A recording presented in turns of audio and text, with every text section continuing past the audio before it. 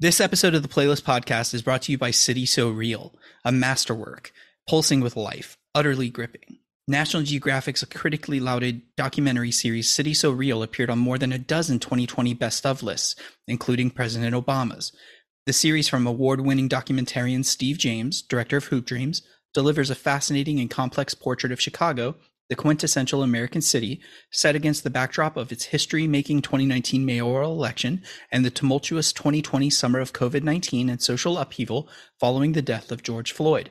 The series is for your consideration for outstanding documentary or nonfiction series. For more information, visit natgeotv.com/FYC or stream all episodes now on Hulu.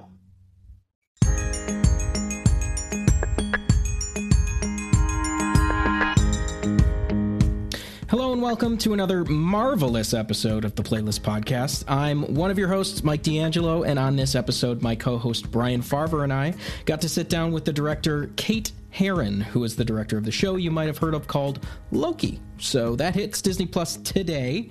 Kate is a delightfully sweet person and a true fan of Loki, so it was really fun to just chat with her about the show and Marvel's general creative process and the impact that Loki, is going to have on the universe, whether we can expect a season 2, another character she'd want to work with within the Marvel universe, and so much more. But before I send you on your merry little way to listen to us gush over Kate, I do have to tell you that the Playlist Podcast is part of the Playlist Podcast Network, which includes Be Real, Deep Focus, The Fourth Wall, and more, and can be heard on iTunes, Anchor FM, SoundCloud, Stitcher, and now Spotify, any place you get your podcasts.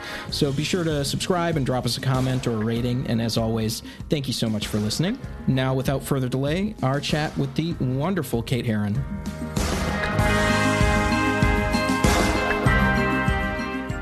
I want to welcome director Kate Herron to the Playlist Podcast to discuss her latest little project that you probably haven't heard of called Loki. It hits Disney Plus this week. Kate, thank you so much for joining us today. Thank you for having me. Hello. Of course. So, in kind of doing our research for this, I heard that you had a very intense, extensive pitch for this series. I think it was like 60 pages or something. Yeah. I don't expect you to go over that from front to back with us, but I'm curious, how much of the spirit of that still remains? Is it changed at all, or is it very much what you envisioned, going in? Yeah, so I suppose it's like any project, right? Like you go in with a vision and an idea, but then obviously you bring on your brilliant team and you keep evolving, the story, the design, everything, because it's collaboration. But I basically, I think when I went into it, I just felt like I wanted to give them a big download of everything in my brain. And I was very aware that the other directors I would be up against, I didn't know who they were, but I just had the assumption they're probably going to be more experienced than me because I hadn't done a big genre project like this before as a director. So I basically covered everything, I think. Like I spoke about design, how the TVA would look and feel, what Loki meant to me as a character, music. There's I made like a playlist, and there's actually a song, I think this is okay. There's a song in episode 2, Clara Rockmore's cover of The Swan, which you can hear in episode 2. That was in my original playlist. So yeah, I just kind of went in and just was like, this is the tone and the feeling of the show, and hopefully you guys like it. But I just figured, go big or go home, because who knew if they'd meet me again? But luckily they liked my pitch, and here I am, so... Hooray! Yeah. Yeah. And I wanted to ask you. I mean, the look of Loki, it's really like retro futuristic. Like it definitely brings to mind like those 70s sci-fi, book covers, really beautiful covers. Like, how did you settle on the look of the TVA, like specifically? Yeah, so with the TVA, I would say like I wanted the whole show to be like kind of this love letter to sci-fi, and so I stole from multiple sci-fi films. Blade Runner, Metropolis, the book Hitchhiker's Guide to the Galaxy for like the fish out of water aspect. The font on the computers was sort of inspired by the ones in Alien. What else? The time doors in the show from Dune. There's lots of stuff that we were kind of referencing. But I think for me, so Kazra, the production designer, is a genius, and something I felt from the off, because basically I pitched, and I had a lot of my pitches for the TVA in particular were trying to I suppose, capture this place that's like, you know, in the comics we see it has those amazing images where it's like desks going off into infinity, but the TVA is outside of space and outside of time. So it's not like on a planet, there's no sun.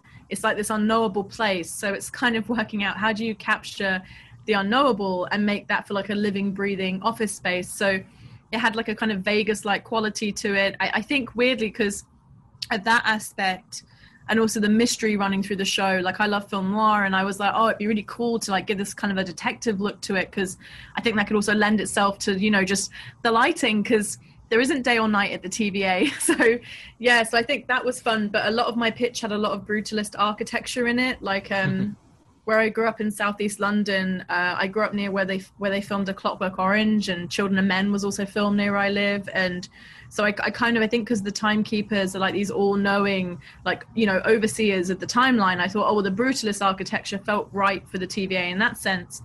And then because the TVA are very heroic, you know, they're taking care of the timeline, I thought, well, Midwest is kind of cool, like bringing those two ideas together. And with the retrofuturistic, I think honestly some of it was obviously films like Brazil, but also my own experience working in offices as a temp, because I remember working on computers that were like old and needed updating, and you know, a lot of these places I was temping at were like institutions as well, so they were not updating stuff. And I thought, oh, it'd be so funny to me if the people at like the top of the tree and in charge of our destiny, maybe they don't have the most futuristic looking tech. Maybe it hasn't been updated, because if it ain't broke, like, so I kind of had that idea in my head. And then Kazra came in and we were just on the same page from the off. Like I remember there were even images in his pitch that were in my pitch. So I was like, oh, we've got to work together on this. And yeah, and then obviously from those ideas together, you know, the TVA was born. I mean, something that was important to me and Kazra, but also my DP, was that I love doing long takes. And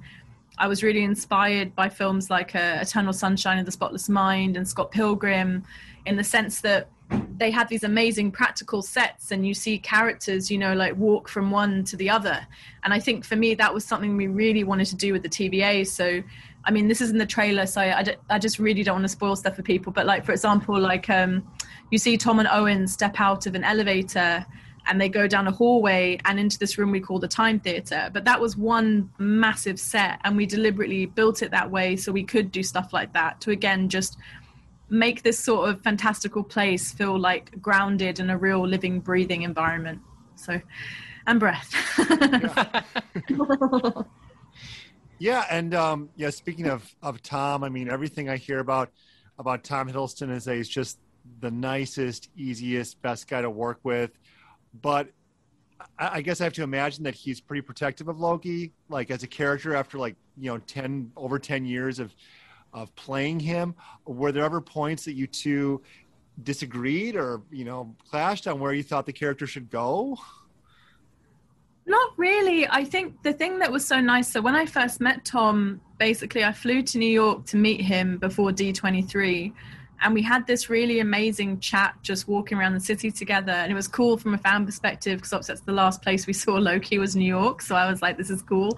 But honestly, I think the thing we were really united on was that the central, I think I remember him asking me about what I thought the show was about. And I was talking about, you know, what makes a villain and what makes a hero. And that gray area in between is what generally interests me in characters anyway. Like, you know, can you move past any mistakes, or will you always be defined by those, or is there room for growth? And I think that was something that we both really connected on. And then beyond that, really, I just was talking to him about Loki and what I loved about the character in the MCU and the comics. And he also had the same, you know, we're both Loki nerds. So it was really just for us, I think, paying respect to what had come before, because he's got one of the best arcs in the MCU, but also having a good reason to kind of go back in with the character and what kind of journey we're going to take him on. Because obviously this is Loki from Avengers. He's in a very different emotional headspace to the Loki that we saw obviously change and grow and unfortunately die in Infinity War. So yes, I think Tom called it synchronizing watches. And I think that's kind of what we did really in that first walk into, you know, around New York together. And yeah, he's been an amazing creative ally across the whole process. Yeah. And it is really fun to watch him kind of almost on his back foot you know, in these first couple episodes, not to really give anything away, but he's kind of like, he's the fish out of water, which is kind of strange for him. And he plays it so hilariously and heartfelt. It's really fun. But, you know, getting over to the Marvel process of it all, everyone we talk to that works with Kevin Feige or Marvel or whatever, it describes the process as like super collaborative. Mm-hmm. My basic challenge to you is to kind of describe this process, how it works in that, you know, with these series, there's a director, there's a showrunner, there's writers, there's Kevin, there's other people that are working on these shows. How does everybody get input without choking each other, basically? Yeah, sure. Well, we didn't actually have a showrunner on Loki. Like, oh, really? So that was kind of you. More like, I would say, like, it's a tricky one, right? Because like they ran these like movies. So I would say, like, you know, like I filmed all, obviously COVID stopped us halfway, but like I think it was really collaborative from the go, because like I worked with Michael like I would with a writer on a film. So we were both talking to each other and collaborating in that way, and he ran the writer's room. And then when I started, we did like a separate like mini writer's room with Alyssa and Eric and Michael, and we were just talking about some more of the story. But really, I would say, like, you know, like Kevin Feige oversees everything at Marvel. So in a sense, I guess, like, you know, he's the showrunner of Marvel. But I think the best way I can always explain it to people is that they just ran it like a giant film. So, which is why also my last day is tomorrow. So, but yeah, I mean, I really enjoyed working on it. It was a really collaborative process. I think Kevin Feige always kind of pushes you, like, even if you have a good idea for where you think the story could go, or like, you know, a moment in the show, he's always like, it's great, but let's like see if we can push it further. Let's see if we can break it. And if we break it, then we go back, obviously, because we know that, you know, this point works. So I think it was just really fun working with him. And obviously, you know, working with Marvel or getting to work with like visual effects teams that are like top of their game. And that was really amazing for me as a filmmaker. And yeah, but I'd really say it's really just about kind of going back to the synchronizing watches. Like, you know, me and Michael, we both connected. Like I loved the script, because I read the first episode when I pitched for it, and I thought his script was fantastic. And you know, I used to do improv, and I think for me it was really just kind of yes-anding all the ideas in there and keeping the integrity of like what the story was about, but just always like, oh, okay, cool, this is great, but maybe we could do this, or we could do this, and kind of just trying to be a good team player. I think that's really the thing with Marvel. I mean, you see like so many of the writers and filmmakers and just heads of department, they all go on to other stuff with Marvel. So I think it's, yeah, just sort of being a good collaborator, really. No, it's fine.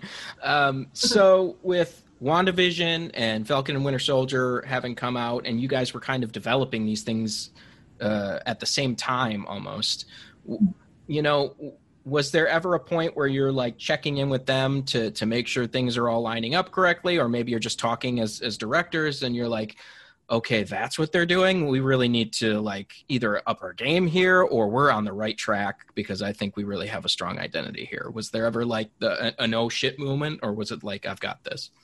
No, so I would say honestly, like, so the secret sauce in our show, there's a creative producer called Kevin Wright, and he was working with Stephen Broussard, the other executive, and obviously like they are both like, you know, everyone at Marvel is always talking and checking in, and really Kevin Wright would let me know if anything was, you know, going towards something or the other. But I think the main thing that I really liked about working with them all was that it was always like, you know, story first, and if it's good for story or good for a moment in the show and everyone's excited about it, then they would kind of work it out, as in, I assume, speak to the other filmmakers, or, you know, the ripple effect that some of these decisions would have. So no, I think honestly it was more, I would say, Kevin Wright and Kevin Feige just kind of letting us know if there was anything. But I really didn't, to be honest, feel like I was being kept in check at all. If anything, I was always being pushed to go further, go weirder, or just try and make the best story we could. So I think that's part of the secret sauce at Marvel is just like they're always trying to say weirder,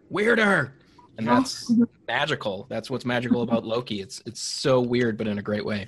Yeah, and Kevin Feige himself has said the show has more impact on the MCU than any of the previous shows, and the fact that you're dealing with these multi-universal timelines, you know, that might have something to do with it. I mean, with all this said, can we expect any big names to pop up over the course of these later episodes? I would say it's very Just say cheap. it. No, I would say honestly, like, because, you know, I think the cool thing, without spoiling things for anyone, I would say that, you know, the thing I thought was cool, because I remember when I read the first script, so there's this moment where Loki obviously sees the Infinity Stones in this drawer, and they're like, oh yeah, they're paperweights here. I remember reading that and being like, what? Like, invested so much of my time into the films before. But I think that's kind of the joy of our show, right? Is that the TVA, this like new corner of the MCU, we kind of built upon some ideas of time travel, but it's almost like, actually, no. You know, it's almost like when we used to think the Earth was a different, you know, when we used to think the Earth was flat, and actually now it's like, oh no, actually now we see the Earth this way. And I think there's like an interesting thing with that, in the sense that, you know, we thought of time travel this way, but actually when you go to the TVA, learning about it through Loki's eyes, you're like, oh, actually the rules for this are very different. So I would mainly say, like, in terms of that, like, yeah, it's going to have an effect, obviously, because we've introduced this whole idea of time into the TVA, and also just what the TVA do, the timekeepers, and that, you know, free will and destiny, like, as we see with Loki, like, you know, he wasn't supposed to steal the Tesseract, and what has that done to reality? So yeah, I would say, like, in that sense, I can't speak for other projects within the MCU, but yeah, it will, just in the nature of us defining these new rules for the MCU, that yeah, it will have effects upon it. Okay. And yeah, kind of along those similar lines, there was a report that dropped today that Loki is a standalone, just one season, which seems to kind of contradict other reports that there's a second season. Your thoughts on that? Are you kind of able to clarify that a little bit at all? Yeah, I mean, for me, I feel like it's the one season, and, like, you know, I finish next week, so I'm very much just focused on this. Yeah, I mean, anything else I think would probably be something that Marvel will, I mean, you never know what Kevin Feige's planning, but no, as far as I'm aware, this is Loki's story and this is what I'm on for. And yeah, and we wanted to tell, like, just a good story really across these 6 episodes for him. So sure. Any other Marvel properties that you're going to be working on, or anything that you're looking to work on, or any characters that you'd love to work with? Oh, there are so many, you know. I would say, I'm trying to think. I'm a massive Spider-Man fan. That would always be a dream of mine. And I think Tom Holland is fantastic. I've really been enjoying his version of the character.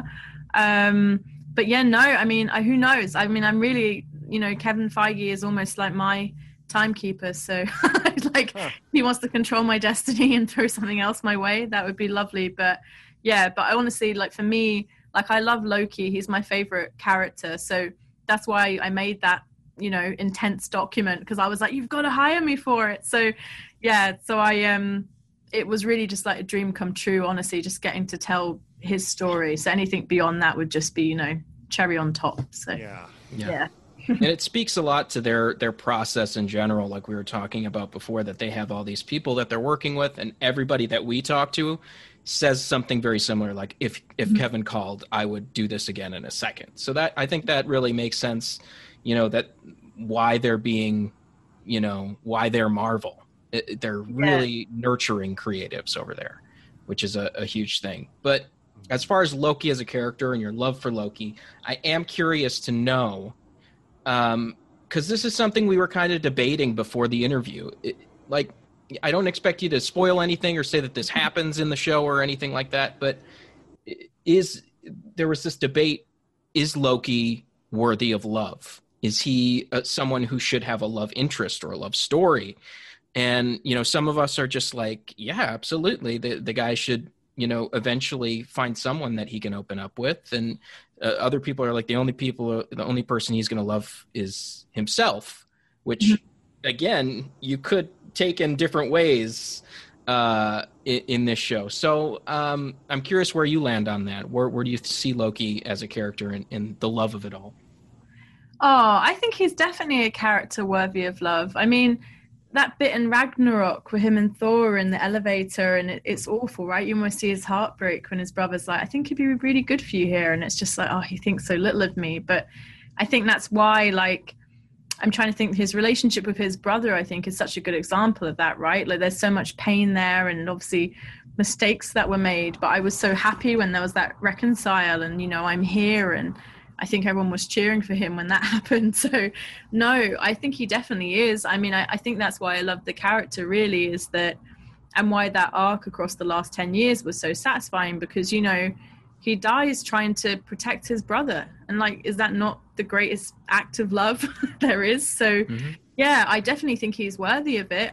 The only thing I would say for our show is that, you know, he's not that same Loki from Infinity War. Obviously, he hasn't had that journey. But I think with that, there's a lot to be dug into, because, without getting too nerdy about it, like nature and nurture, right? Like he isn't arrested and goes to Asgard. He goes to the TVA. And it's he's chaotic, and we put him into a place of order. So I think for me, it'll be really interesting seeing, you know, Loki's in a very broken place when he's arrested by the TVA. And I think it'll be interesting to see how he changes and grows across the show. And is it a similar path or not? I don't want to spoil anything, but yeah, but I would say, yeah, I feel like no matter where our Loki goes or how he's affected by what we do to him in the show, that I definitely think that he's worthy of love for sure. Awesome. And I was on the same side there, but as far as, you know, we're all big fans of like sex education, and Loki obviously is a huge one for us. I guess I'm just wondering what else you have coming up in the pipe. Is there anything you can talk about that maybe things might be coming up? Yeah, so I'm writing a comic book for Skybound, and that's going to be out, I think, around Halloween. It's like a Awesome. horror comedy comic. That's probably all I'm allowed to say. So that's on the horizon, and they've been very patiently waiting for me to send them a new draft while I've been working on this show, so I'm very gracious with them. And I'm also working on a TV show with the same writer I'm doing the comic with, Bryony Redman, and it's sort of like a fun, weird sci-fi show, surprise, surprise. Yeah, and that's probably all I can say about it. Yeah, but no. Right. So lots in the works and cooking along. But honestly, my main project is going to be sleep and relaxation when I'm done on this, because I haven't stopped for 2 years. So I'm just going to kind of chill out and play some games, you know. I imagine there's a lot to catch up with at this point. You know, Marvel is probably an all attention grabbing thing. Definitely. I need to finish God of War, and I've got a lot of things that I need to just, see people. I mean, like so many of us, right? Like I haven't seen my family in nearly 2 years now. So so just, you know, normal things. So you've got, you know, a Netflix show, you've got a Disney Plus show / Marvel, fucking Marvel show. You've got a comic book, you know, you've got other things that you've done. What's the next dream? Do you have anything? Or are you like, I'm checking things off too quickly here? Or what's the thing? The dream. I think honestly, just the show that I'm creating with my writing partner, Bryony, like that's been a passion project of ours for like over a decade now. And I think for me, like bringing that to life, like that would be so exciting, because in terms of the TV directing I've done, it's always taking on, you know, like great characters and great stories, but I'd love to just bring one to life that's from my head, I guess, in that sense, that, you know, it's not based on anything beforehand, just as a new challenge. Like I've loved everything I've worked on, and I've learned so much on them as well. So yeah, but I suppose that would be the next challenge for me.